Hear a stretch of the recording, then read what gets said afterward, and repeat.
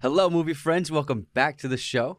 This is Anthony. And this is James. And we just saw Spider-Man No Way Home, and my goodness, what a movie. They delivered in every single way possible. This movie is epic, hilarious, surreal to an extreme, tragic, and so much fun. I had a blast. Yeah, it was a great time at the theaters, and it was pretty much a packed house where we went, and this movie just dominated the box office. So everybody everywhere went to see this movie, which is really great. Like, people were going to cinemas again. Like, we had trouble finding parking because the mall was so I packed. hadn't experienced that in a while. Yeah, it was like, oh, this is what it used to be like when a big movie was released. So it was great to see a packed audience, opening weekend, enjoying a big movie. Yeah, this was directed by John Watts, written by Chris McKenna and Eric Summers. On Rotten Tomatoes, this film is at 94% critic score, 99% audience score, which is absurd. 9.1 on IMDb, which is, if it maintains that, it will be like a top 10 movie all time on that list. And then Metacritic is at 72, which is very good for Metacritic. And in this episode, we're going to do a very special movie poster giveaway of a brand new Spider-Man No Way Home poster. All you have to do to enter this contest is subscribe to our YouTube channel, like this video, and comment your favorite Spider-Man movie in this video. That enters you into the contest. We will draw the winner in 1 week. Good luck, everyone. This is sponsored by MoviePosters.com. Spider-Man's identity is now revealed. Peter asks Doctor Strange for help. When a spell goes wrong, dangerous foes from other worlds start to appear, forcing Peter to discover what it truly means to be Spider-Man. And just a heads up, we're giving you a warning right now. If you're listening, we are going to start spoiling the hell out of this movie. This isn't going to be a spoiler-free review. We're assuming you've seen it if you're going to listen and watch this episode. So we'll give you 5 seconds, but until then, this movie is going to get spoiled like crazy in this episode. So we're talking about everything. So 5, 4, 3, 2, 1. They're all in it. All the Peters are in it. They're all in it. That's the craziest thing I've ever seen in my entire life. Absolutely mind-blowing. It was unbelievable. When Andrew Garfield, when Ned opened the first portal, and I saw in the alleyway, it was definitely Andrew Garfield's costume and the suit big, and like the he's big a little taller. eyes. And the way he just like moves, you could tell it's Garfield. I was like, oh my God, that's definitely Garfield. And then he walks in and takes his mask off, and it's like, hey guys, it was amazing. And then Toby walks through his portal. It was so surreal. It's the only word I have for it because, this is one of those things that we've all been thinking about and talking about for over, 5 years since the Amazing Spider-Man 1 was at 2011. Mm-hmm. But then when Tom came in, it was 2016. So, 5-6 years we've all been talking about who's the best Spider-Man. And when Homecoming came out, it was like the debate, who's the best Peter Parker, who's the best Spider-Man, who's the best of both. It's always like, oh, Toby's the best Peter Parker, Andrew's the best Spider-Man, or vice versa. Then Tom does everything so well. But when they're all on camera together, it's like, this is the craziest thing ever. And I'm telling you, I was watching them all together, and Andrew stood out more than anyone. It made me miss Andrew Garfield as Spider-Man. I love Tom Holland, but I think, Andrew Garfield, after watching this movie, I'm like, he really is a scene stealer in every moment of this movie he's in. And Toby's always been my favorite, but man, when they're actually on camera together for 25 minutes, it's like, dude, I think Andrew might be my favorite. Yeah, I think after watching the movie, I think Andrew's my favorite too. And just make me realize that they really did him dirty in terms of the stories and the scripts and the movies that they made with him. It's kind of like, you could kind of compare it to maybe Pierce Brosnan in a way with James Bond, where Pierce Brosnan's the perfect Bond actor to play that He's character. A great Bond, But a lot of those movies were straight garbage, and they were what were they doing? He's in space in one of them. He's surfing on a tidal wave. He's riding a dirt bike off a cliff, skydiving into a plane to pull it up in front of a mountain. What they were doing with those movies, it's kind of they kind of ruined Pierce Brosnan's potential. I think Andrew's potential was ruined as Peter Parker for sure. Yeah, because the first one was a good Spider-Man movie. It's good, but the second one, the script just was not there, and then Electro's and the interpretation of Electro was just not there for me either. And Gwen's death was just super tragic. It ended on a real downer, and I think that he brought so much to the character, you kind of forgot because it's already been 6 years since his second one, maybe longer. 8 years since the second one. And then Tom Holland's already been Spider-Man in 5 movies now, maybe more. No more, I 6 think, 6 or 7 movies. Like so we're so used to Tom as Spider-Man that we've kind of forgot Andrew. Kind of got lost in the shadow. You know what I mean?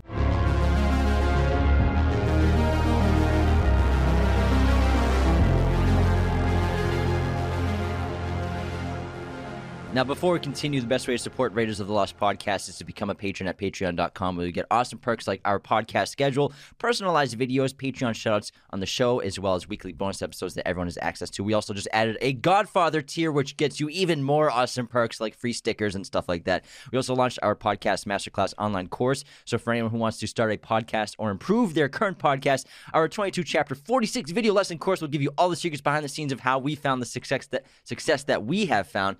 The link is podcastmasterclass.teachable.com, or just go on our website, raidersofTheLostPodcast.com. It's right there on the homepage. You can see all of our sources of content, our merch, our custom movie posters. Follow, subscribe wherever you're listening to. Now let's get back into Spider-Man No Way Home. And you want to just keep talking about the Spideys for a little bit? Yeah, man, let's go. But still, to have Tobey come through, and like Tobey is like, he's like weathered, he's like an old wise Spider-Man. He's like the father of the three. He's been through everything. He's gone through all like the emotional turmoils, because I think it's obvious that every Peter Parker goes through the same beats in their life where they lose something big. And the really great thing about this film is Andrew and Tobey's Spider-Man have already gone through that big loss, with with Uncle Ben for Tobey, and then Gwen with Andrew's Peter Parker. And now they're helping Tom's Peter Parker go through his big loss, which he just suffered with Aunt May. And also helping him grow as a Spider-Man by the way he approaches being Spider-Man, because after May's death, he's so enraged and wants to kill Goblin. And that's something both the other two Spider-Men felt in terms of their situations in their films. And especially Tobey and Andrew, they're like, you don't want to do this. Like, this isn't who you are.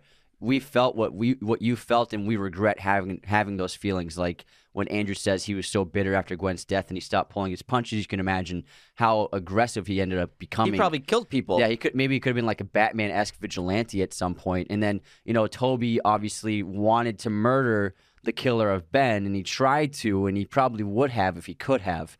And he felt remorse for even feeling that, even though he got what he wanted, it didn't make him feel better. Exactly. And so they teach Tom a bunch of lessons in this film in terms of who he is and what it means to be Spider-Man. And killing isn't something that we do. You know what I mean? We protect people. And so I love the moment when Tom's railing on Goblin and he pulls up the glider. He's about to like jam the blades right into Goblin, and then Tobey stops him.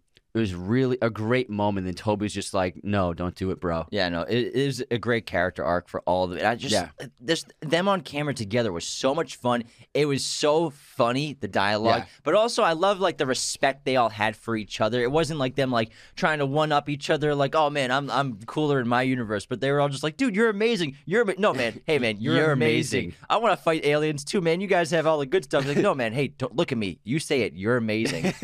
I've just fought a Russian guy in a rhino suit. It was amazing, and it was so playful and fun. Like all the meta stuff and all the harkening back to old references, like they're referencing Tobey's back, like my back. That's great. And then Dude, the back cracking scene was so funny. Andrew cracks it for him. The organic webbing was so hysterical because that's always something that I've been fascinated with. Because like we've talked about before, Tobey's Spider-Man is organic webbing, but none of the comics or other interpretations really have it as him having organic. But then they usually have to develop it. But then Andrew and Tom's Spider-Man are like, that's so interesting. That would have saved so much time. I had to make this stuff on my own. How do you do that? You know how hard it is?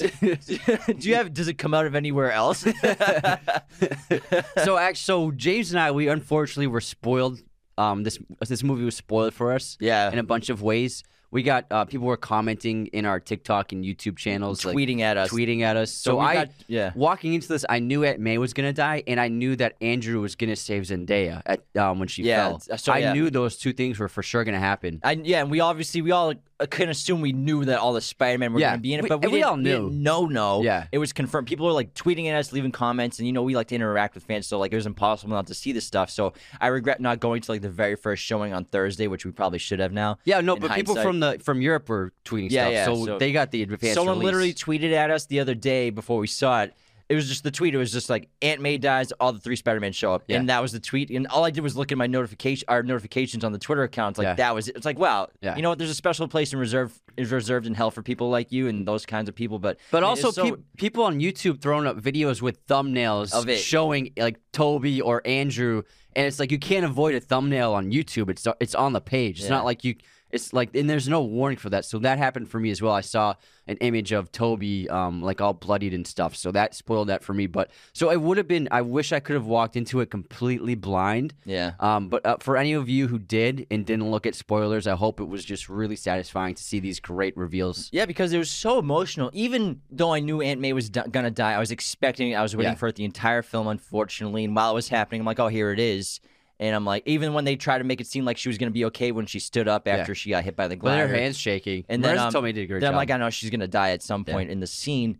It was still very emotional. I cried, I think, 3 times during this movie. It was really emotional. I got choked up a few times. I didn't cry, 40, though. I let him out, man. For like 40 minutes, this movie had me like by the heart, just like. I could see you were like holding your chin. I was like, I was like rubbing my face. I'm like, I can't believe this is happening right now. But I think that moment is one of the strongest parts of the film when Goblin shows up, because at first it's just Norman Goblin shows up at first, but then we don't see it, but Norman takes over pretty much immediately, and he abandons Goblin and tries to figure out a way of what's going on and seeking out Peter's help. And I like how this film showed the split personality of Norman Osborn that we didn't see in The Amazing Spider-Man 2. Yeah. They really missed the mark with Goblin in that film. That was one of the weakest parts of the film, is their interpretation of Harry Osborn. And they expanded on it from Spider-Man 1 because, we saw it with him like talking in the mirror and stuff like that, but we never really saw like the intense duality of the characters of Norman versus Goblin, where it's a back and forth, kind of like with Gollum and Smeagol in Lord of the Rings. It was so similar to that. Yes, it was like that great scene when Willem Dafoe is just talking to himself in the mirror, and Norman's learning that Goblin is inside of him. Because those elements are in the first half of Spider-Man, but then Goblin pretty much takes over for the last half of that movie. But I really love seeing the dual personality of fighting for Norman Osborn's body and mind. And I think the movie needed Goblin, because halfway through the film it was getting a little slow. And it kind of got a little, like, I wouldn't say stale, but like light. It was kind of like slowing down a little bit, like when they're all at the apartment and stuff like that. It didn't feel like there were any stakes going on, so I was kind of like, okay, I mean, this is fun, it's cute, they're all at Happy's apartment, but I was like, we need something. And then when Goblin shows up, messes that building up, pretty much messes up Peter, kills Aunt May, you're like, okay, we needed Goblin, we needed this big time killer villain to really show us the stakes in this movie. And Willem Dafoe was so great. It's so nice to see him as Goblin again. I think this was his best performance as Goblin. He showed new facets to the character, like when Peter is just wailing on him in the face, like punching him over and over again. At one point, Goblin just ends up like maniacally smiling, like enjoying getting punched in the face. It was such a great performance. So great to see Willem back in that role. And I think that he really made the movie. He added so much stakes to the movie in terms of conflict that we needed. Yeah, and he was more evil than we'd ever seen him before, but also more human, because we saw that human part of him who's a victim to the wrath of Goblin inside of him.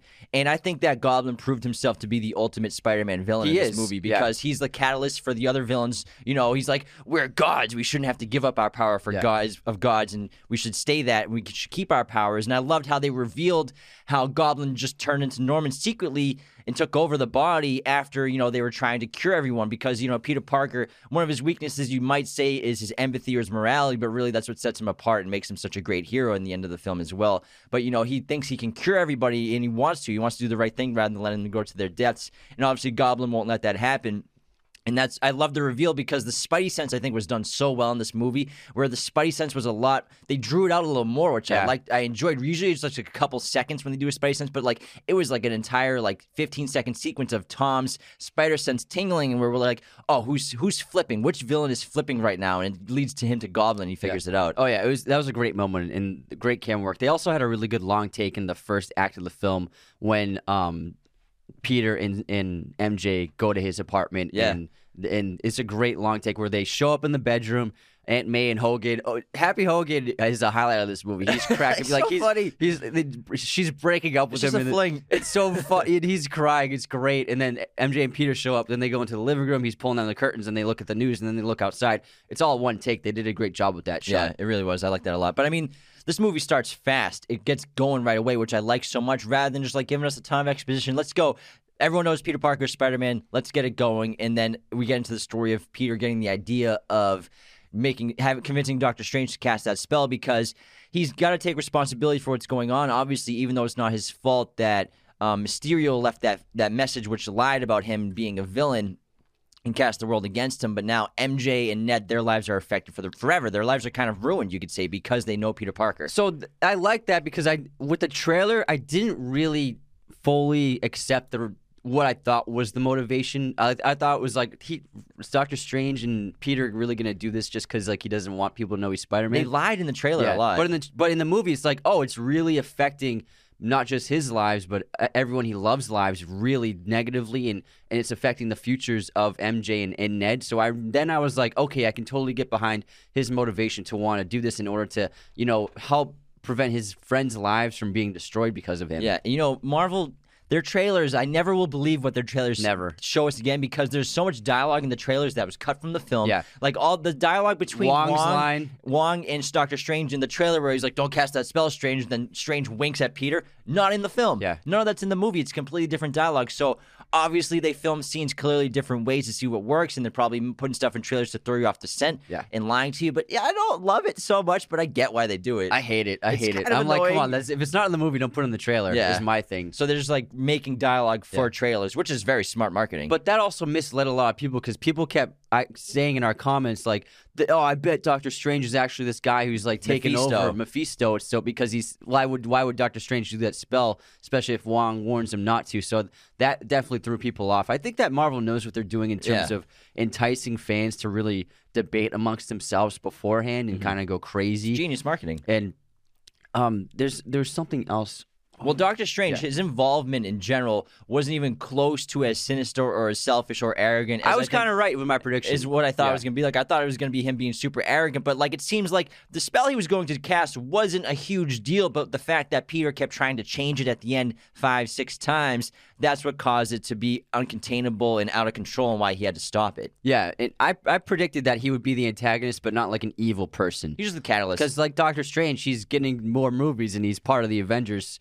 He's going to be like, I think, the leader of the Phase 5. Yeah, probably. I wouldn't have seen him as like a villain in this movie. He's like the leader of the MCU right now. You know what I mean? Probably going to be him. He's like the new Stark. Yeah, or Captain Marvel and maybe Scarlet Witch if she's a villain or antagonist. A protagonist or antagonist. We don't fully know yet for that. Yeah, I think that we'll find out in Multiverse of Madness what exactly is going on with Wanda. But I think one of the best parts of the movie is obviously all the action and the fight sequences because Peter battles like 8 different people in this movie. He even battles Doctor Strange for a little bit, which is really cool and fascinating to watch. I totally fought Doctor Strange and I beat him. I won. It's so funny. And him versus Goblin multiple times is epic. I love the fight in the hallways, like going through the floors and ceilings and stuff like that. It was so epic to like see their power on display. It's great because Goblin always beats Peter. He beats Peter multiple times. You know what I mean? It's really Peter's in all heart. the movies. It's Peter's heart in like intuition that really saves him every time against Goblin. Exactly. And then we get the reveal of all the new villains, and Lizard pretty much is the same. Lizard's Lizard. Yeah, Lizard's the Lizard. He just wants to turn everyone to a lizard. Yeah, Electro is much more improved. Yeah. And I think Jamie Foxx was really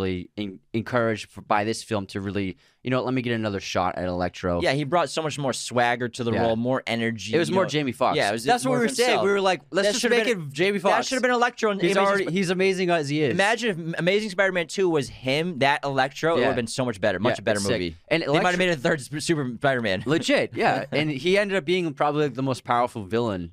Probably, because he was dominating. Unstoppable because he got the arc reactor. So that's just an incredible concept to think that, like, if you went back like 10 years ago and thought, like, in the MCU at some point, Electro is going to be in here from Amazing Spider-Man 2 and he's going to have access to an arc reactor. Yeah, like, that would have blown my freaking mind. Yeah, but, like, wild. Now it's like, it's no big deal. It happened. Yeah, but I will say with Electro, it doesn't make sense him being there because he never learned who Spider-Man was Peter Parker in their movie. Okay. So it doesn't make sense because the spell ended up being that anyone who knew that Spider-Man was Peter Parker was sent back. It's sent into this dimension. Yeah, so I was actually thinking about that a lot. Which was my prediction from the trailer. All right, so Jamie Foxx, Electro, new powers, but now he wants to stay there. Mm-hmm. But how is Electro there? If we never saw in Amazing Spider-Man 2 Max know who Peter was. He never learns his identity. We never see that happen. Spider-Man always has his mask on. And then when Peter removes his mask, on the Statue of Liberty after Max loses all of his powers, and he reveals like, oh man, I thought you were gonna be black. Exactly. So like Yeah. he didn't know what Peter looked like, but I think you can assume that maybe he learned who Peter Parker's identity was in terms of like Spider-Man is Peter Parker, because remember when they're in the basement, what's the basement called that they're all trapped in, like the rogue gallery of them all? It's like the wizard's basement. yeah, the wizard's basement. Yeah. Which is called, I can't remember what the it's word a complicated was. name. It's like the convent or something like Yeah. that, right? So Electro is explaining that he was on a power grid absorbing data before he got pulled into that universe. So maybe we can assume that while he was absorbing all that data, he learned somehow through some sort of data that Peter Parker was Spider-Man, maybe from someone else. Just a name? Maybe from someone else knowing that he was somewhere on like a computer or something in the world. Maybe he was accessing all the information in the world because Like he's an so AI. powerful. Yeah. And then maybe that's where he learned that Peter Parker is Spider-Man, but I don't know who Peter Parker is or what he looks like, but I know the identity is named Peter Parker. So I think that's what they put in to reveal that like he absorbed so much data that he learned everything in the world. Maybe all the data that's on digital information, maybe he consumed everything and saw that. That's a great. I mean, I wish they did that with the character in Amazing Spider-Man. Yeah, that would have been cool. That powerful. But again, he got pulled in right before he died, so he Yeah. was absorbing that right before he dies in Amazing Spider-Man 2. Mm-hmm. So that's the interesting concept, I think, that they're all being pulled in right before their death from Spider-Man. Mm-hmm. And obviously, I think Doc Ock's entrance was epic because it's Doc Ock as a villain after, you could say, his first couple meetings with Spider-Man in Spider-Man 2, and he knows who Peter is, he knows who Peter Parker is in terms of him being Spider-Man.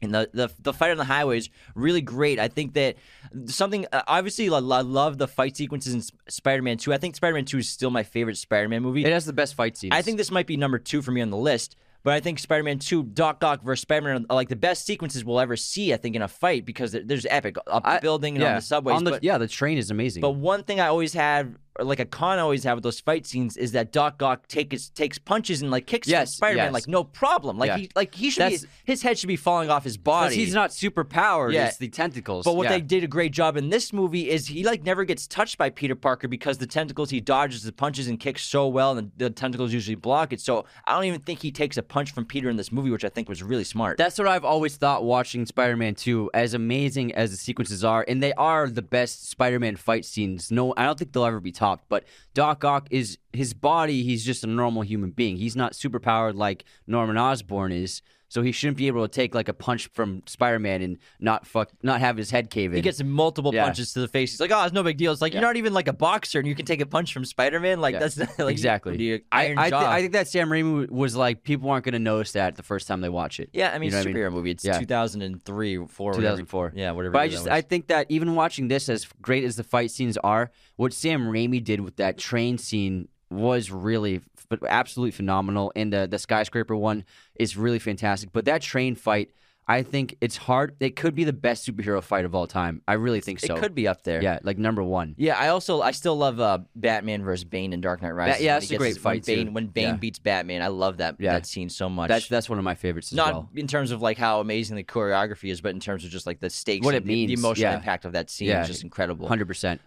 But it's pretty epic. And then, I think the best fight in this movie was the Goblin versus Peter.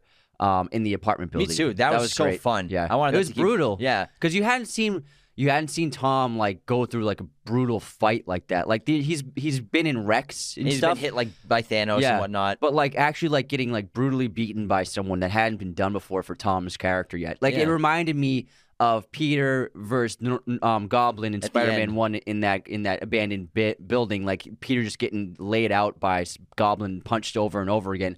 It reminded me of that. I think they wanted to capture like, let's get Peter in a situation like that Toby scene where Toby feels like it looks like Toby's literally going to get beaten to death. Yeah, absolutely. I agree. That was so refreshing to see, I think, especially in an MCU movie, watching the hero get pummeled and just like have no hope left at all. And so the last year and a half has put a lot of stress and fatigue on the world. It's no denying. And we think it's so important to start placing your mental health as a top priority in your life. And we have a brand new sponsor that we're so happy to be working with, BetterHelp, which is an online professional therapy and mental health service. This is not a crisis line. It's not self-help. It is professional counseling done securely online. Use the link betterhelp.com/Raiders and get 10% off your counseling the first month. That's BetterHelp, HELP.com/Raiders. Is something preventing you from achieving your goals? What interferes with your happiness? BetterHelp will assess your needs and match you with your own licensed professional therapists who are specialized in depression, stress, anxiety, relationships, sleeping, trauma, everything. Anything you share is confidential, it's affordable, and you can message your therapist anytime you want. You don't have to limit yourself to professionals just in your zip code that you find.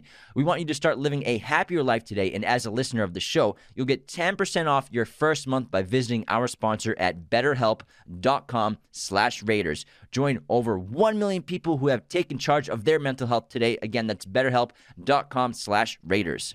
And if you're watching on YouTube or on social media, you may have noticed that Anthony and I have some brand new laptops on our desk, courtesy of LG. These are the 17-inch LG Gram ultra lightweight laptops. The cool thing about them is their 16:10 aspect ratio versus 16:9, which means more vertical space. Great for writing notes, great for editing our episodes and videos, but most importantly, great for watching all the movies you want, especially any Marvel MCU film or Spider-Man movie. If you got to catch up and if you want to binge all the Spider-Man movies before you watch No Way Home, or just to get in the mood, watch them all on an LG Gram laptop. These are exceptional displays. I binged the entire show of Succession on this thing. I loved it so much. Not to mention, they're shockingly light. They almost feel hollow. We'll put links to the 16-inch and 17-inch models of the LG Gram ultra lightweight laptops. Thank you so much to LG for sponsoring the show for the rest of the year. There's another moment that I was confused, aside from the Electro one, was when Peter first steals the box with the spell in it, and then Doctor Strange easily takes a hold of him outside of the sanctum, does the astral projection. And the astral projection, and then Peter's body is managing to evade Doctor Strange from grabbing the box still, and the Strange was like, "How are you doing this?" And in Peter's inside, he is astrally projected, and he's able to fly back into his body. Yeah, that was something that I just didn't really understand how that was possible. I'm assuming it's just his spider senses. I think it's similar to how when the blip happens, he takes so long to fade away because of his spider powers and spider senses. I think that maybe there are things that he doesn't even know he knows how to do yet at some point, and we don't know how to do. So I'm just assuming it's just his spider powers, maybe his spider instincts, because he's not doing it. It's his body controlling itself, reacting naturally to Doctor Strange. So I'm assuming it's just like his spider reflexes. Right, spider reflexes. That's my assumption. That's a good point. That's what I'm thinking. I'm sold on that. Yeah, thanks for clearing that up. Hey, man, it was like, how's he doing? How is he doing that? It's Spider-Man. But I think it's just Spider-Man doesn't even know all his powers. Gotcha. That makes sense. Yeah. I can get behind that. Hey, you're welcome, man. That was like, how's that possible? There's something in this movie that I'm still confused about, though. What's that? Like, I've been thinking about all the things, but there's one that I'm like a little off on. So, well, actually, two things. So the spell, when they cast it, it's for everybody in the world to not remember Peter Parker as Spider-Man. That's the original spell. And then the final spell eventually is for everyone to forget Peter Parker ever existed. Yeah. So, he has no identity at the end of the film, which I think is great. We'll get to that later. So, I was talking to my buddy Hader about this last night. And so, we were talking about how, Nick Fury's off-world. They say that in the first act of the film because Tom's like, just talk to Nick Fury. They're like, oh, he's off-world for a year, right? Is that what they say? Yeah. So, does the spell only apply to Earth? Does it only apply to our world versus anyone who's in the universe outside of Earth? The spell doesn't apply to them at all. So, Nick Fury, maybe he'll come back in the new Spider-Man reboot, be like, hey, what's up, Peter Parker? Peter will be like, how do you know who I am? Will Captain Marvel know? Will the Guardians of the Galaxy know? Will everyone because obviously he lost all of his ties to Avengers on Earth, or all the people on Earth who knew who he was, but does anyone who was off-world, off-Earth, the spell not affect them at all? I think it affects everyone in this universe, as opposed to this part of the multiverse. Everyone in this universe, in this reality, who knows who Peter Parker is. I think it just depends on how you define the word world. Does the word world mean just your planet and your home, or does it mean the universe? I'm saying universe. I think the other. I think the opposite. I think maybe Doctor Strange can't reach that far. I don't know, because Doctor Strange can access other dimensions. It makes sense that he could make a spell that would affect this entire reality. Yeah, but I think just the specification of the word world, rather than saying universe, rather than saying dimension, because he could have used those words. It's just the world. I think that anyone who wasn't on Earth will remember Peter Parker. Hey, that's a good point. I think it'd be fun. The specifics of the spell. Yeah. So that's just one thing that I'm just still like, we don't know what that means at all. I think, because there's a reason why they put that on there. Why would they say Nick Fury's been off world? Why not just say Nick Fury's been gone for a year? We don't know where he is. And although at the end, when Strange does the final spell, which I think was necessary for Tom Holland's Peter, I think it was a great story arc for his character to have everyone forget who he is. We'll talk about that next. But what I was what I thought was missing from that moment was we didn't see like when MJ and Ned's memory of him was erased. And they would have been like, why am I on this broken Captain America shield on the Statue of Liberty? Well, maybe it happens like in the morning when they wake up. Maybe it's not so? maybe it's not instant. That's something Because then they would be so confused, like, why am I here? So that's what I was confused about. Like, when did their memories of Peter get taken away? Was it when Strange made that spell? Because also Strange would have been like, I'm floating on top of the Statue of Liberty. What's going on? So there's a whole reality change. Yeah, because if you can't remember Peter, you wouldn't remember the experience with Peter because Peter's involved in the entire sequence of events. Well, you remember Spider-Man. So you remember you were just with Spider-Man, but you just don't remember that it's Peter. Maybe that's the way. That would have because like then obviously Ned and MJ would be like, why was I here? That's what I was confused about. So I was curious like why we weren't shown when it happened that they forgot about Peter. That's something that was missing for me at the end. Yeah, because like were that either their entire memories of the entire sequence of events erased, or were they of just Peter and they can still remember Spider-Man? And also because Peter notices MJ's Band-Aid on her forehead. So I mean, when did she? Maybe I don't know. Maybe when they fell asleep, they forgot him. Maybe Doctor Strange brought them home or something. Yeah, but Doctor Strange forgets it's Peter too. Yeah, that's a really good question because also another great question with the spell how about we head into our intermission, then we'll get to that. We'll get into it. We're going to leave you on a cliffhanger. Let's get to our intermission. We're actually kind of getting good at our jobs now. All right, intermission time. Let's start with the movie quote competition. You know what the difference is between you and me? I make this look good. It's Will Smith in Men in Black. Yes, sir. It's a good one. I have one from a fan. This is a good one. Where is it? Yeah, where is it, man? People are listening. We put them on a cliffhanger, and now they have to deal with your BS scrolling on your phone. Oh, we did that last week. Never mind. Wow. Yeah, we already did that one. Okay, I got one. I shall call him Squishy, and he shall be mine, and he shall be my Squishy. Come on, Squishy. Come on, little Squishy. Oh, is this a Pixar movie? Oh, what is it? Oh my gosh. It's not Nemo. No. It's what? Want me to say it again? Yeah. I shall call him Squishy, and he shall be mine. He shall be mine, and he shall be my Squishy. Come on, Squishy. Come on, little Squishy. What is this? I can't remember. It's Finding Nemo. It is Nemo. Yeah, it's a story. Yeah. Okay, never mind. All right, guess movie release year: Indiana Jones and the Last Crusade. 1992. Not 92. 88. Yeah. Damn it. Fucking A. I'm sorry for swearing. Oh, is it 89? No, it's 89. I'm sorry. You were wrong either way. 1989. Guess this movie release year. The Life Aquatic with Steve Zissou. 2004. Yes. Yeah. Good one. Movie pop quiz time. What was Andrew Garfield's first film role?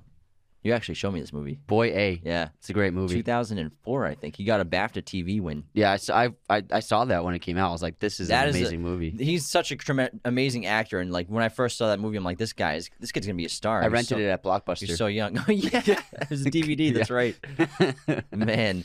Everyone should check it out. Boy A. It's his first role in the film. He's really fantastic. It's a tragic movie. Yeah. All right, here's my quiz. What Martin Scorsese movie did Willem Dafoe star in?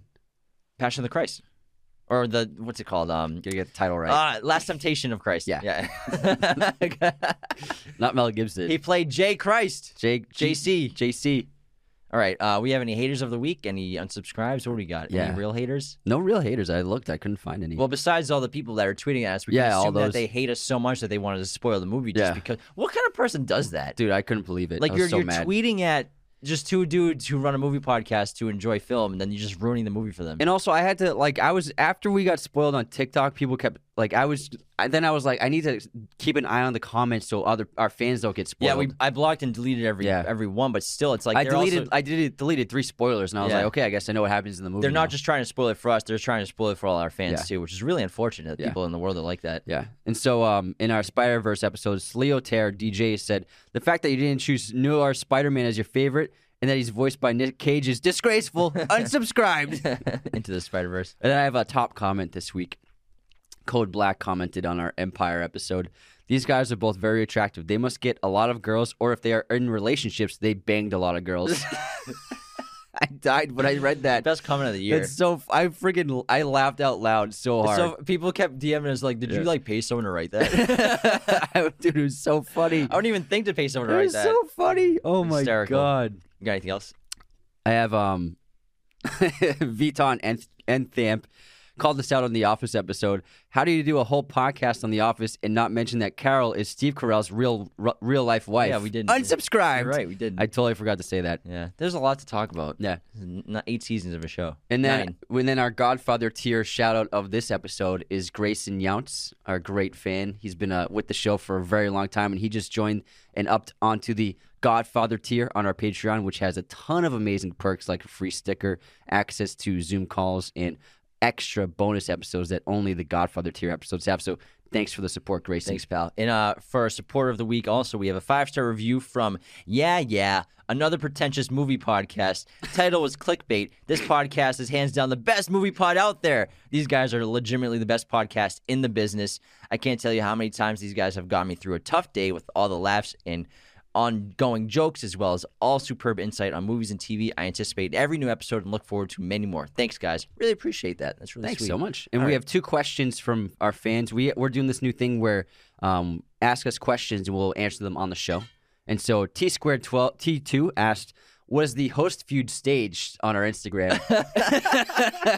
That was actually inspired by Rob McElhenney and Glenn Howerton on Always Sunny in Yeah. Philadelphia. So on their Instagram accounts, while they were filming like a couple seasons ago, they had a feud on their stories. Instagram stories, and like one of them was like Glenn Howerton going off on Rob while eating a salad. And I sent it to Anthony. I'm like, we got to do something like this. It'd be so funny. And it's just like after that, it was like every day it was just so fun and organic. But we stopped doing it because some people thought we were actually feuding. And we were gonna end the show. But it was just a lot of fun. It was great. Sometimes I'll just go back and watch all those stories. It's hysterical. They're brilliant. It's right there on the highlight on our Instagram page. If you want to check them out, just right there in the highlights. And then maybe we should make a video and put it on YouTube. Oh yeah, definitely. That'd be pretty funny. That'd be awesome. And then Kelly asked, what was your last favorite episode to do of the podcast? My last favorite? Well, they're all my favorites, obviously. But you gotta pick one. I feel like anytime we do Nolan. So like I think The Prestige, that was one of my all-time favorite episodes to do in general. And that was like 4 months ago. What about lately though? Like the last couple months? What have we done lately? We've done a lot of stuff. Oh, Man of Steel. Man of Steel was great. Good Will Hunting was a good one. Yeah, Good Will was a lot of fun. I enjoyed doing Good Will Hunting, so I'd pick that one. Yeah, Man of Steel for me. Nice. Thanks for the questions, guys. All right. On this day in film history, in 1946, It's a Wonderful Life premiered. In 1974, The Godfather Part 2 premiered. In 1996, Scream is released. In 2002, Gangs of New York is released. And happy birthday to Todd Phillips and Jonah Hill. My streaming recommendation for this episode is Fantastic Mr. Fox, which is on Amazon Prime. And I recommend Raising Arizona is on Amazon Prime as well. Like Joel and Ethan Coen directed it with Holly Hunter and Nick Cage. It's very funny. All right, back to the cliffhanger I so annoyingly left you guys on. So we were talking about the spell and how Anthony was saying that, like, when does it go into effect? Did the reality change? Did MJ and Ned get put back? Did they wake up like, why am I here on the Statue of Liberty? Did Doctor Strange like, why am I here at the Statue of Liberty? Does everyone forget that? Do they remember they were with Spider-Man? Like, why was I with Spider-Man on the Statue of Liberty?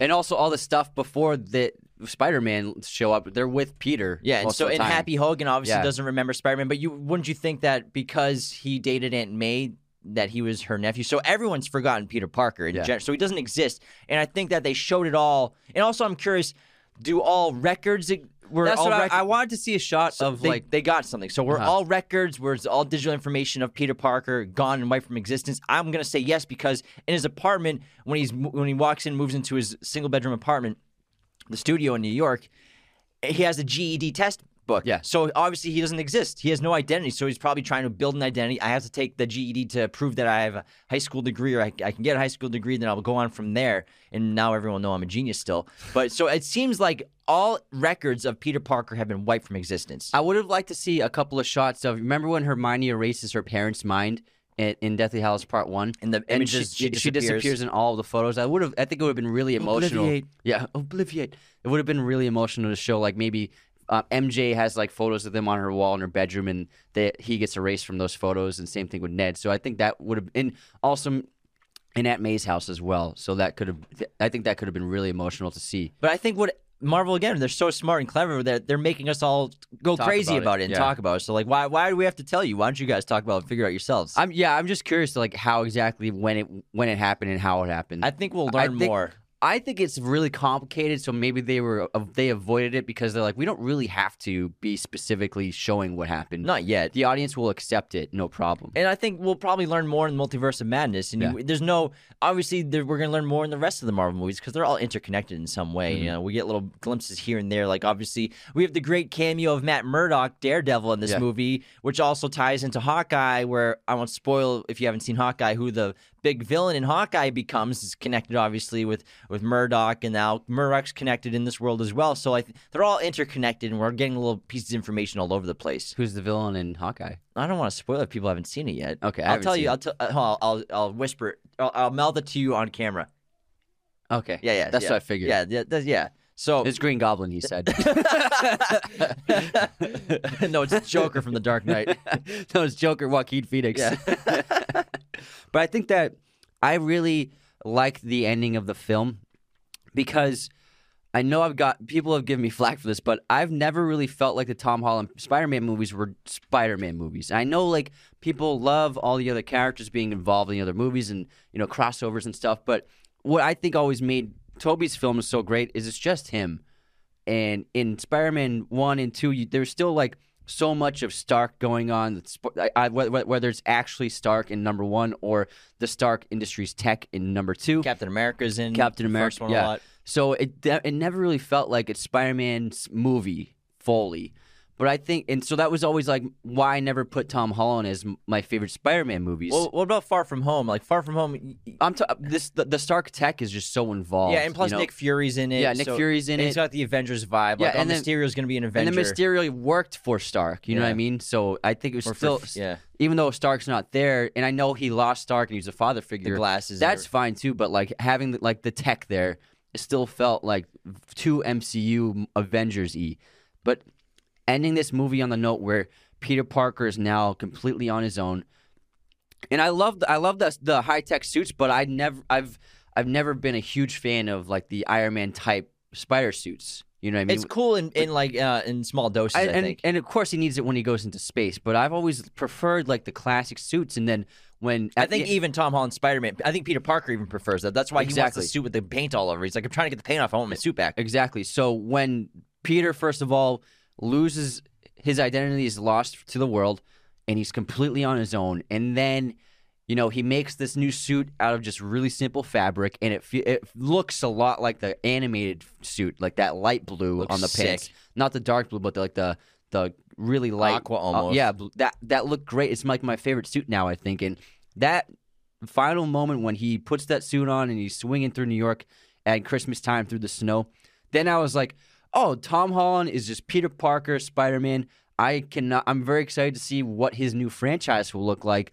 Obviously, he's going to be involved in the MCU still, but I really am looking forward to Tom Holland just being on his own now. Yeah, it's so interesting because that's what Peter Parker is. He's supposed to be this broke kid from Queens. Yes, yeah. On his own, no gadgets, no tech, except from stuff he develops himself. He's got his family. But now what's even more interesting with Peter no longer existing, no one remembers him. This is the most vulnerable we've ever seen a Peter Parker in any interpretation you could say in any comic book movie or TV show. He's so vulnerable because he's the most alone he's ever been. He's got no family. He has no MJ. He has no past really now because his past doesn't exist anymore. So it's such an interesting start to a franchise where we don't have to worry about an origin story. We know the origin story. This whole thing's kind of been like an origin story, you could say, for what Peter Parker has become now.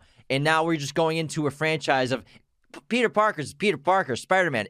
We don't have to worry about the past. Let's just 3 movies. Give me 3 movies of Tom Holland Spider-Man. Let's go. Yeah, and now he's probably going to be a photographer now, and he's probably going to work at the Daily Bugle.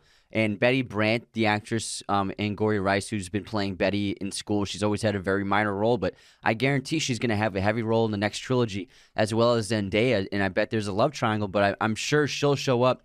And I'm looking forward to seeing Peter in New York City, working as a photographer, just trying to make ends meet. Crummy apartment.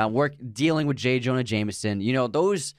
feel like Peter Parker things that you need in a Spider-Man movie. And I'm really excited to see Tom Holland in those situations. Yeah, so two things you just brought up that I want to talk about. So J. Jonah Jameson, played by J.K. Simmons now in every iteration of the character. Yeah. I think a lot of people are like, why isn't he different in the universe? I think it's just because he doesn't have hair in this one. Yeah, but he's so perfect for the role. I think they're like, whatever, who cares? Yeah. It's just a gimmick. Everyone loves him. We love J.K. Yeah. Who else? Why were we going to recast him? Like, what's the point? We'll do anything different? No, let's keep him, make him bald with a mustache, a different mustache here, and having a podcast with a green screen behind him. The opening was so funny. He's just like in his room. But I think it's just fun it's just a fun thing that they're doing. I don't think they're thinking too hard about that. But then Zendaya was so good in this movie. She's phenomenal. I think it's the best role for an MJ that we've seen for Spider-Man. And her character is so much improved in this film compared to the other iterations. Especially the first one. Yeah, and she helps Peter so much. She's integral to the success of her mission, Ned as well, too.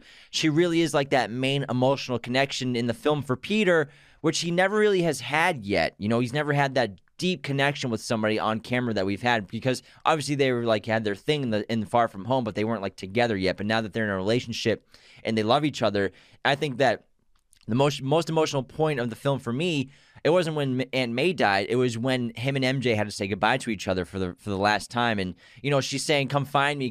And like they say, I love you for the first time to each other, we can assume. And it's so emotional. I've never seen anything like that in a superhero film or in a movie ever, where like you have to say goodbye to somebody you loved dearly for the last time because they're going to forget you forever. Yeah, and also with this movie, it really felt like they were still kids, you know, because they still are pretty young. And I think that that trio, they still look young.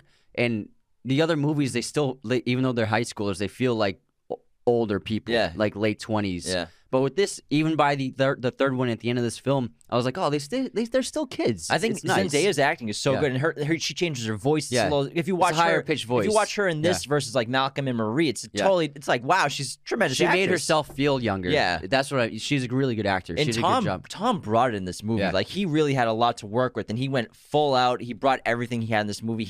I think he's terrific in Infinity War, even though he's not in a ton of. He's in a good amount of it, but he's not in a ton of Endgame. But I think he's great in Infinity War, but he really shined in this movie. He brought the humor, he brought the action, the stunts, the rage, the emotions, everything. He knocked it out of the park in this role. Yeah, he's had multiple scenes where he's had to say goodbye to someone he loves, and he does it really well. Like he did the same thing with Tony Stark he had to do with Aunt May, like watch them die. So it's really tough. It's really emotional. But that was a really incredible acting, the scene when Aunt May does. I think he did a great job. She did too. Marissa Tomei stole that. I mean, she's an Oscar winner, man. She's awesome. Before we continue, I have to tell you all about movieposters.com. Head on over to movieposters.com and use our special promo code Raiders10 to get 10% off your order today. If you want to get some Spider-Man posters, be sure to enter our contest by subscribing to our YouTube channel, commenting on this video, your favorite Spider-Man movie, and that enters you into the contest to win a free Spider-Man No Way Home poster from movieposters.com. And if you don't win the contest, head on over to the website and get a poster of any movie you want. They have pretty much every film or TV show imaginable, all sorts of sizes, framing, backlighting, whatever your poster needs are. Movieposters.com has it. All right, there are a few more things I want to touch on, and then we'll actually dive into a bunch of questions that our fans sent us on Instagram, because we want to get your thoughts and what you were curious about and get over that also. But first, I want to talk about, I think that some people might be confused about, is in terms of like calling MIT.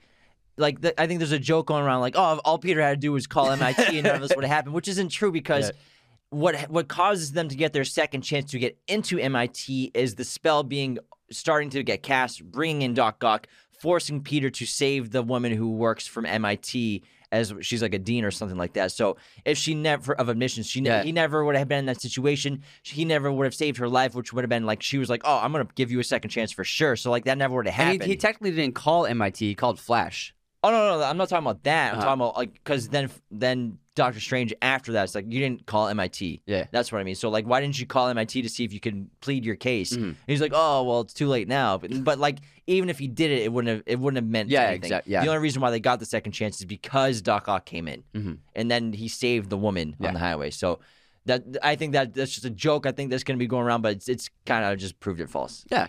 Yeah, you totally falsified 100%, that. 100%. Fake news. Fake news. It's a fun, like, meme. Like, oh, all Peter had to do was call MIT. It's like, nah, bro. It's not that simple. It was a joke. Yeah. All right, what else we got? Let's see. I think the revelation of Peter Parker We've never seen that before for Peter Parker and Spider-Man, so I think that was so much fun. It was so interesting to watch, like, what would happen if the most famous person on the planet went to your high school? What would that be like? That was so interesting to watch, and, like, obviously everyone... The teachers are so funny. Yeah, obviously... I love how Hannibal is just like, he's a killer. He's a killer.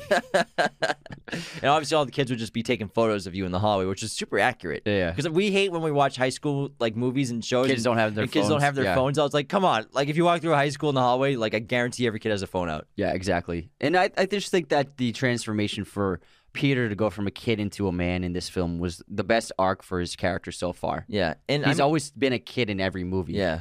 Michael Giacchino did a great job with the music in this film. I thought it was tremendous. Great hearing the old scores. I was like, I swear I heard the Danny Elfman theme. Yeah, I heard. He did the Electro theme too. Yeah, so Hans Zimmer Electro. It was so he did fun. the Doc Ock. He did the Goblin theme. Yeah, he did them all. There were a lot of great moments. Even like when Otto, when he's a good guy, which is I loved. I love how Otto became a protagonist and helped the Peters out. It's inevitable for him. Yeah, and so I really loved how he's talking to Toby. He's like, Peter, my boy, how are you? You all grown up? He's like, how are you? I'm like, just trying to do better. So it's like, oh man, my heart. Yeah, it reminds you of the dinner table. It's getting emotional. Yeah.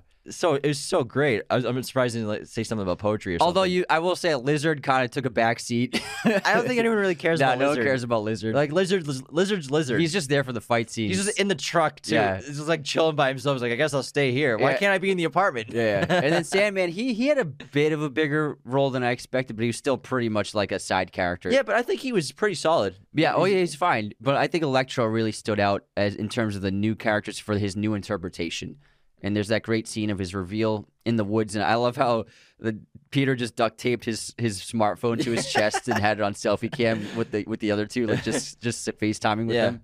The concept's just so interesting when we have all the villains in the basement, though, and then they learn that they were just about to be killed while fighting Spider-Man, and then Tom doesn't want to send them to their deaths. It's a really great morality character arc, and it does cause them to turn on him eventually, but then he has to fight them and cure them all. But to cure them all instead of letting them go to their deaths, which is what Doctor Strange wanted to do because it was part of their fate, it's really interesting. But I wonder if there will be any repercussions about changing the fate of those other multiverse dimensions on their dimension. Oh, definitely. Because, both characters are in the right from their perspectives. You know what I mean? Because Doctor Strange understands how significant this could be in terms, and how insignificant it is, these few lives compared to the entire multiverse. Plus compared to Loki with like the time police and everything that we're learning. Exactly. So he's like, this is really insignificant. But then he really shows his morality of being a hero of like, I'm going to save every life I can regardless. But I think that, Strange is like a necessary authority in the MCU of like understanding how important the fabric of reality is, and how doing these things can really alter things. Yeah, and this movie got me really excited for Multiverse of Madness, even more than I already was. Yeah, it had a great trailer in the post-credits. It looks really fun. And I like how we didn't spend too much time. Like, I love Doctor Strange in the movie, but I like how he wasn't in as much as I thought he would be in. I thought he would be like a main character throughout the entire thing. Yeah, he was just first act and climax. Yeah, but it was really fun. So I've been hanging over the Grand Canyon for 12 hours. He needed your help, man. It reminded me of Loki when he makes him appear again in Thor Ragnarok. Oh, when he's been falling? I've been falling for 20 hours. 20 minutes.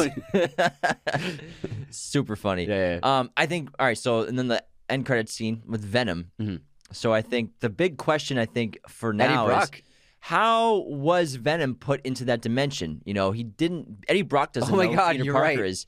So I'm assuming that it's the symbiote. Did Venom? No, I'm assuming the symbiotes are connected. Like, is it like a hive mind, kind of like in Edge of Tomorrow, where if one symbiote knows something, then all symbiotes know anything. And like before, remember the end credits at the end of Venom? Well, Venom explains it in number 2. Yes, at the end of Venom, Venom 2, he's talking about symbiotes have traveled all through space and time and all sorts of stuff. That's definitely it. So I'm assuming that symbiote knows Peter Parker's identity. That's why he's put that back there, and that's why he's put back at the end in the post-credit scene. He's put back into his old world. It's just shared knowledge. So that's totally right. It seems like Venom won't be the villain, I guess, in Tom Holland's Spider-Man. It will be Venom. But didn't he get sent back somewhere else?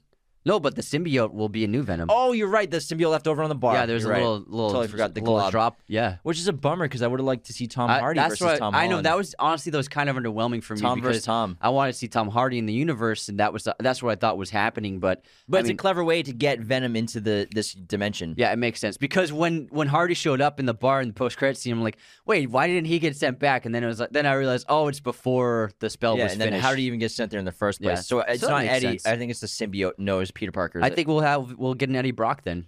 a new one, yeah. A different Eddie Brock. Yeah, it won't be. It's gonna be someone closer to Tom's age. I wonder who it will be. Yeah. Anyways, but I think that's why Venom got placed into this MCU You're right. timeline. You're absolutely right. All right. He's absolutely right. All right. And yeah, I love the ending still. I think it's fantastic. The Statue of Liberty. It's one of the best endings in the MCU, I think. And the Statue of Liberty battle was epic. It reminded me so much of X-Men, the first one. Oh, the yeah, battle on yeah, the Statue of yeah. Liberty, stuff like that. That's So right. it was really reminiscent of that for me. And it was, I mean, I can't believe we saw 3 Spider-Men swinging from a Captain America shield on the Statue of Liberty in a movie. They did the hero landing. It was great. When they finally when they're trying to fight and work together, but they're like, oh, we're not doing a good job. I work on my own. Yeah, me too. And then Tom's like, oh, I can do it, man. I've been in a team. I've worked on a team before. And then they get going. Like, it was epic. Who We're are the Avengers? Are you in a band? It's like, all right, let's coordinate. And then they run together. They jump off the edge together. Yeah. And they're all like, woo! Yeah. That was the best shot in the movie, I think, when they're all flying through the air. Yeah, that was great. Man. Yeah, it was so much I fun. can't wait. We're going to see this again this week. I can't wait. How about we had 2 questions from fans, and then we'll wrap this thing up. How's that sound? Unless you got something else. Let's wrap it up in a web. All right. Is this the best Spider-Man film? I'm putting it at number 2 on my list. I have it at number 3. All right. Which universe is Tom Hardy's Venom from? We don't know. I don't think, right? Sony's universe. Let's see. I think we asked this earlier. Do Toby and Andrew's Peter's do Toby and Peter's world forget who Peter Parker was in their world? Yes, You think so? absolutely. I think it just applies to this dimension. I mean, it could, but I mean, they're part of the spell. Yeah. I think anyone who's part of the spell, It's affect. interesting. All right. Who could you see directing the next 3 Spider-Man movies? Directing the next 3? Who knows? Because it's actually interesting because John Waters is the first, I believe. John Watts. John Watts is the first Marvel director to actually do a full trilogy. Yeah. There have only been directors who've done 2 of trilogies. I mean, I would say they'll probably go with someone who's relatively unknown, and made maybe a couple indie films. All right, let's see what else we got. What's Spider-Man's future in the MCU? We don't know yet. I think it's going to be interesting to see like a grounded version of Tom Holland's Spider-Man. I would love to see a Spider-Man trilogy without MCU characters in it. I think that would be really fun. Just Spider-Man. How do they find the audacity to put me on that much of an emotional roller coaster? Hey, I think it worked. The other 2 were lacking in emotional depth, I think. Why is it called No Way Home? Because Peter's home no longer exists and there's no way to get back. Yeah. It's gone forever. Why was Electro in the movie? I think we kind of figured that out. Yeah. Who's your favorite Spidey in the film? Not ever, just in the film. Garfield. I think Andrew, man. Garfield. I think Andrew for me, and I was awesome. Was Jamie Foxx's Electro redeemed? Absolutely. 100%. Let's see what else we got.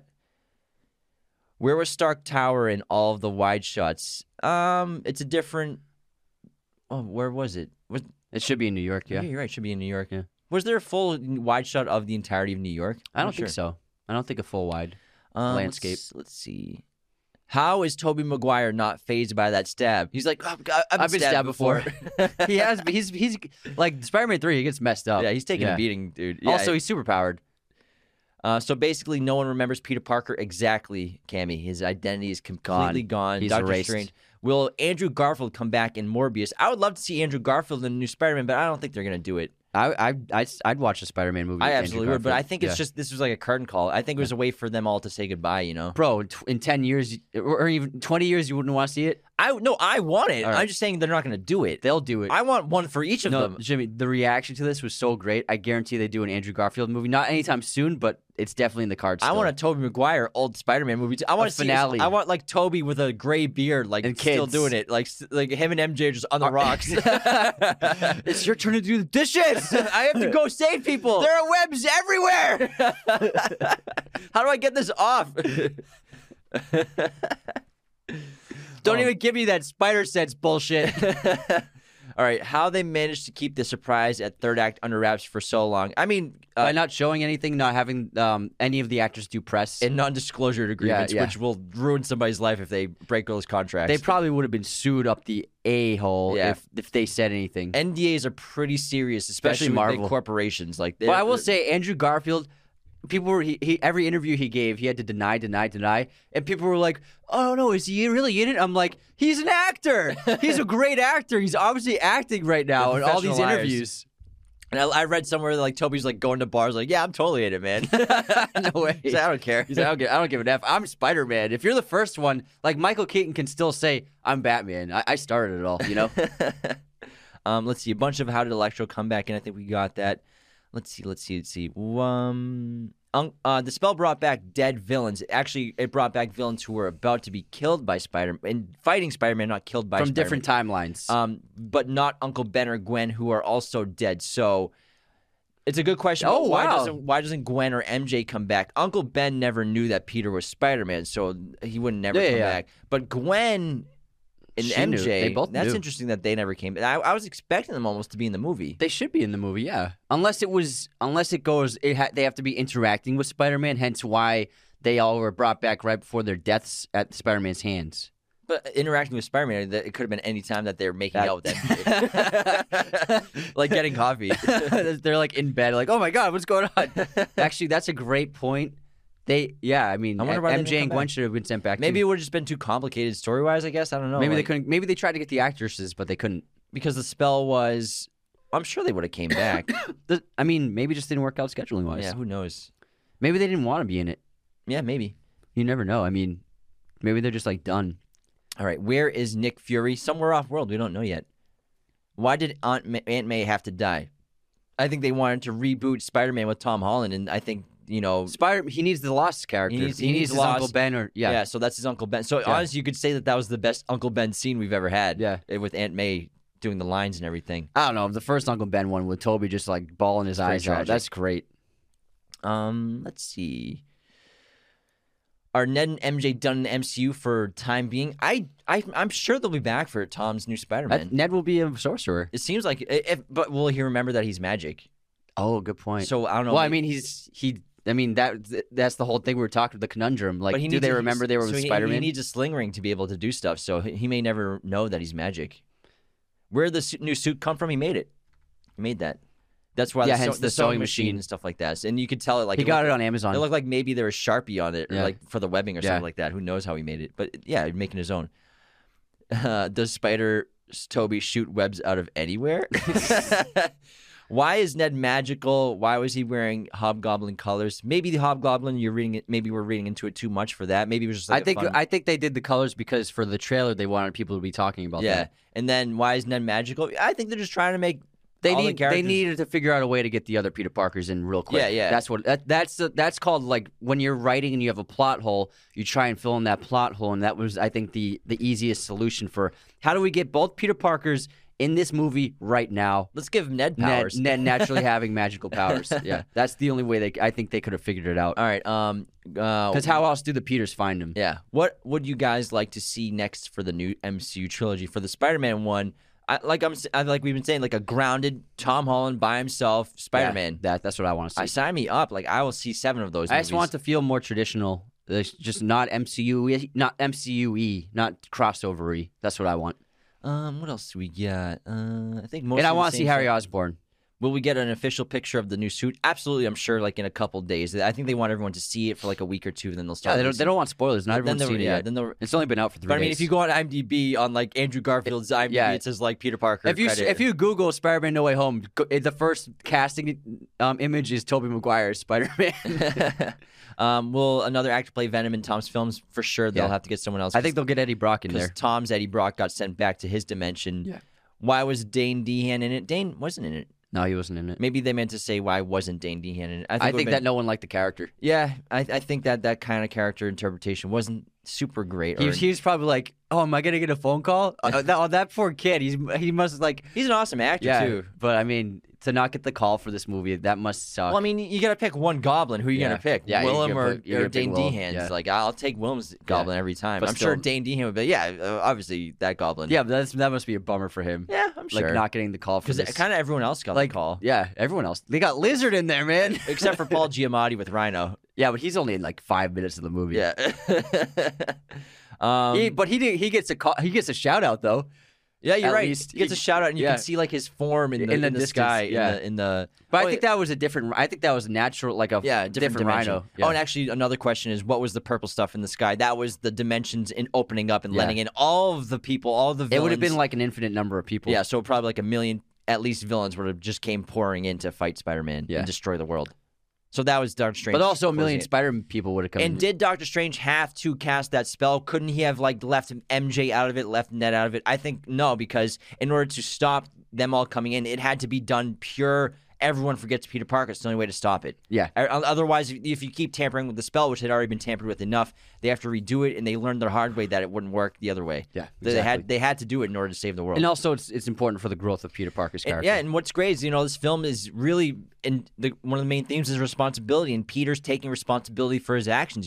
He started the whole thing. It's all because of him, and all the loss he suffers is because of him. He lost Aunt May. He loses everyone who knew who he was. He loses his best friend. He loses MJ because of his actions. So now it's about him learning from that and dealing with that and taking responsibility eventually. Exactly, man. With great power comes great responsibility. Judgment.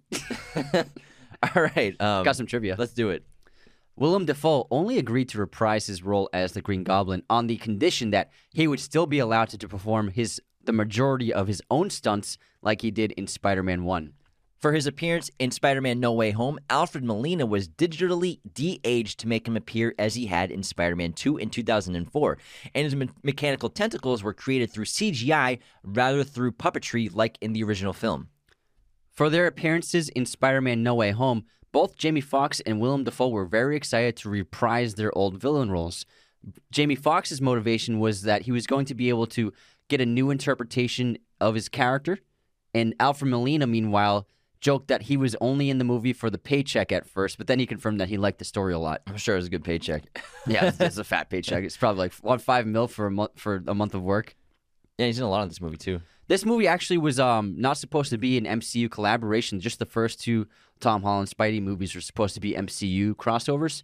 But and Sony originally for this third film, they wanted to do it without Marvel on their own. No Marvel crossover, no other characters, and fans reacted very negatively. And so Tom Holland actually stepped in and convinced Sony to renegotiate a new deal with Disney to involve them in the process of this film. And so they came to new terms, and Marvel was able to invest some of their money into the film, and it was more of like a joint project this time.